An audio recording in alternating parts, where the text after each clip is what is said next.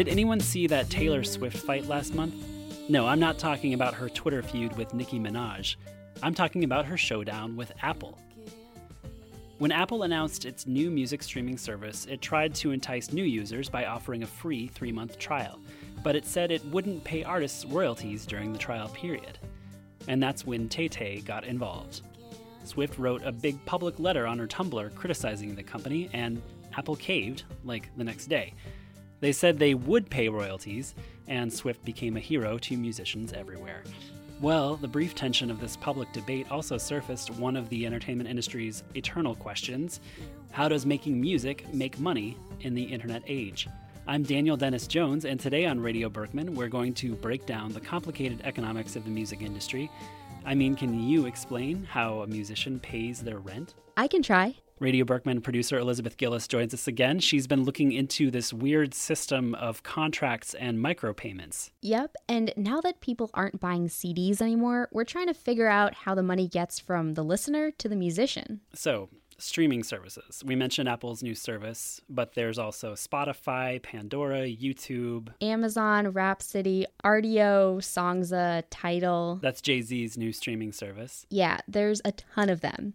It's a big market. According to ABI Research, a company that studies the tech market, in about 3 years, nearly 200 million people will be subscribed to some music streaming service. And by 2018, including all the money made since the service is launched, paid subscription will have brought in $46 billion in total revenue. It's no wonder Apple wants a slice of the pie.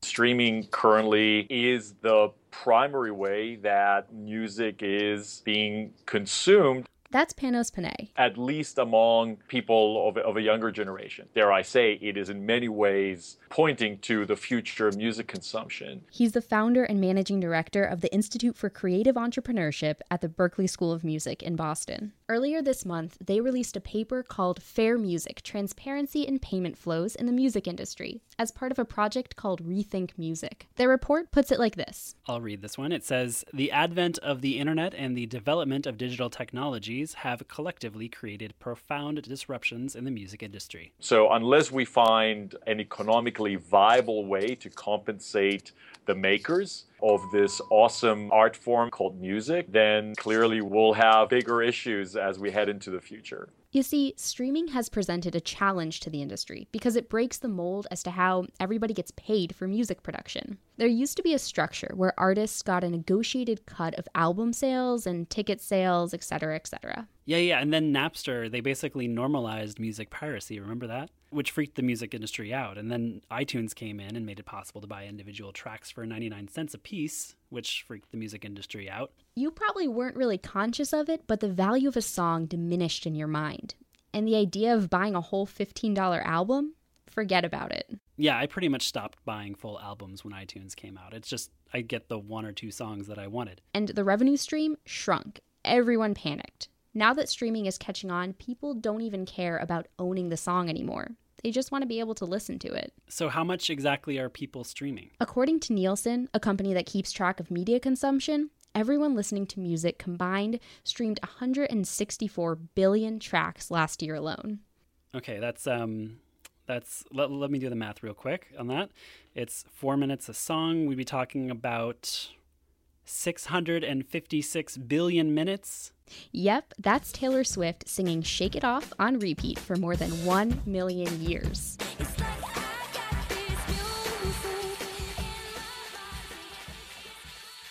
Okay, that's a lot of Taylor. There is a good that's produced for less money than ever before. You can distribute that cheaper than ever before. You have more people consuming that in more ways, faster and cheaper than ever before. But yet, if you look at the entire sort of chain of people involved, from the streaming services to the labels to the artists, almost no one is profitable. Almost no one is making money. So there's just something fundamentally wrong there. Every time you stream a song, you drop a coin into this tip jar. But that coin doesn't go straight to the artist. It gets chopped up and distributed to a whole bunch of other tip jars. How many tip jars exactly? Well, it's an industry that has, in some situations, as many as 40 different intermediaries between the consumer and the producer of that particular good. That's unsustainable. That needs to change. Wait. 40 different people taking a little cut here and there before it even gets to the person whose name is on the track. Basically, yeah.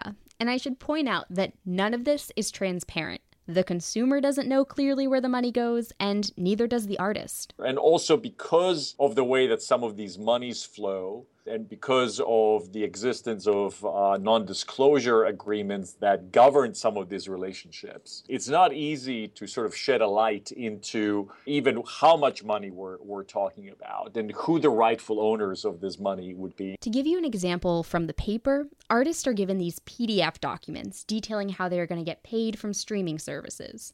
In one case, a group was given 119 pages every quarter containing 2,600 lines of data. And then there were all these mistakes where a song would have a typo, so in one report, it's mentioned in 2 different places. But we live in an age of data, right? My bank can text me if I've even been charged a penny anywhere in the world. Why are we talking about PDFs? You know, there's been a lack of investment in an underlying technology infrastructure that can facilitate this, as well as, let's face it, a lack of real motivation.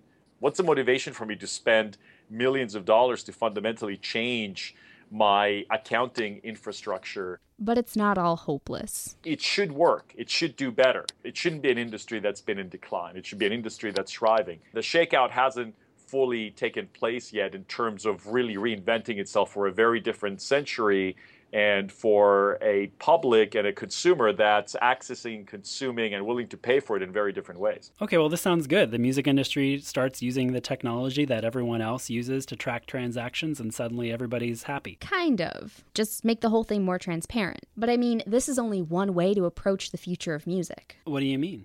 Well, one of the incoming fellows at the Berkman Center, he's a musician. His name's Damon Krakowski, and he's written about the economics of music for publications like Pitchfork. I sat in on a conversation with him a few weeks ago where he talked about this. You know, as a musician, I've just been, I feel sort of like swept up by the stream, quite literally, in that I've had no alternative but to go with this. And the reason is that our alternatives as a indie band, as a small band, a niche band, any way you want to look at it that's not pop, our alternatives have been eliminated. Krakowski has made a career as a small local musician. He started his career before music became digital. The network that I came into in music was a very scrappy punk rock network, and it depended on a whole string of small businesses. He's not just talking about record stores. We recorded for a small label who distributed through an independent distributor who went to small stores, and we performed in small venues to promote those records. And our records were played on college radio, which is nonprofit. So, and that whole system is really no longer economically viable to sustain a band. Just recently, 2 small clubs in the Boston area, like the ones that Krakowski would have played in, announced that they're closing. His music is on streaming services and these other websites where fans can choose to contribute money to stream or download music, but he's not sold on the model. My thoughts about streaming as a viable economic alternative for musicians, that has not changed. It's not viable, and I don't think it will be. For anyone who's dealing below the level of mega stardom. Well, he just needs to talk to Panay, right? We'll get this all straightened out. Hold on there. Krakowski makes a good point. Changes in the music industry present a special set of challenges for smaller niche musicians. In a Pitchfork piece published a few years ago, Krakowski presents some pretty startling statistics. This song, Tugboat, by his band Galaxy 500, was played 7,800 times on Pandora in the first quarter of 2012.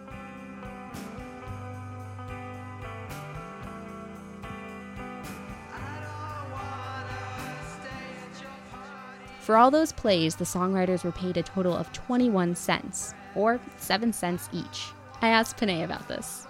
For local, small indie bands that might not have a huge following, how do you see streaming affecting them? Do you think that they fit in this model? Well, in funny ways, I actually think that some of these indie bands are benefiting more than artists that are signed to major record labels because their deals are not shrouded in as much secrecy as artists that are signed to the big 3 labels. You know, is it easy for an emerging artist to stand out?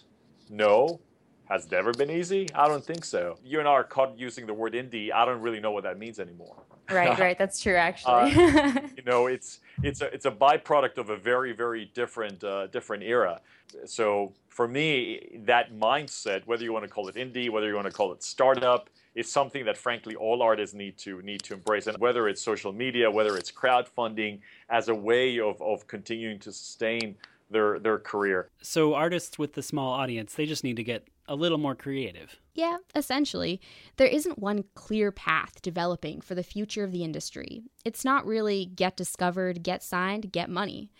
And Kurkowski, he's continued to make music through all these changes. It's made him think about his career in a different way. That, I think you might find pretty interesting. I have a more radical idea. It seems to me that really, if we just gave away streams, if we stopped as musicians trying to lay claim to any ownership on them, any intellectual property over the stream, and stop trying to collect these fractions of pennies for their use, I actually wonder if a much more healthy, truly viable alternative would arise out of the stream. Okay, I think we should have like a record scratch here. Wiki. Okay, what? Wait, what? Let go? 5 minutes ago, we were saying that streaming is going to be a $46 billion industry. You're very right, but just hear him out. I see models for that in previous shifts in technology, like the beginning of recording. As in the late 19th century? Yep, until pretty recently, actually. So when recording first started, you couldn't copyright the recording. You could not copyright sounds in the air, because what's that? You can't say you own the air. And when music was sheet music, it was copywritten for the page. And the record was seen as a representation of the performance. It wasn't seen as a physical object that had an ownable quality to itself. And I think we're kind of back, we're in another moment where maybe you just got to admit you don't own a digital stream. I mean, you can't resell it. Okay, you're blowing my freaking mind here. Right? I mean, since copyright came to the recording industry, the internet happened. So a lot of things have changed. That's when the law changed its tune, so to speak. The first rulings were all in favor of no copyright for the music. And then it was actually Congress had to rewrite the copyright law to rescue any ownership over music recordings. So without getting too tangential here, the digitizing of music has given us a lot to think about, including the nature of ownership and copyright. Music listeners, artists, everyone who has a part in the industry has a role in figuring out where the stream fits into this discussion. That report Panos Panay was working on with the Institute for Creative Entrepreneurship at Berklee School of Music, it proposes so many possible ways to move forward. According to what they found in their research, it starts with realizing the potential of the digital age. The technology to make payments more transparent, it already exists. Now we just have to use it. And for everyone listening, I know you listen to music, and simply by doing that, you hold a stake in how this all pans out. But at the end of the day, I feel that as the industry is shifting away from an ownership model to more of a sharing or rental model, and where we're going from dollars to effectively pennies, that for this to become a sustainable, viable industry, not just for artists, but for everybody involved, this investment and this commitment needs to be made. A healthy ecosystem, at the end of the day, benefits everyone. Well, thank you so much, Liz, as always. We'll link to the full report mentioned in today's show, Fair Music, Transparency, and Payment Flows in the Music Industry, on today's show notes at cyber.law.harvard.edu. It's worth the read, guys. There is so much we couldn't get into the show. You can also find links to more of Damon Kurkowski's music, which you're listening to in the background right now. And Kurkowski will be joining the Berkman Center in the fall to work on a new book about the transition from an analog to a digital world. We'll also post a link to his longer interview with Beatrice Ignibianchi, where he talks about getting inspiration from a field of science called sound studies, and gives advice to any young musicians out there. This week's episode was produced by Elizabeth Gillis, with me, Daniel Dennis Jones. Beatrice Ignibianchi contributed to reporting from the Berkman Center for Internet and Society at Harvard University in Cambridge, Massachusetts.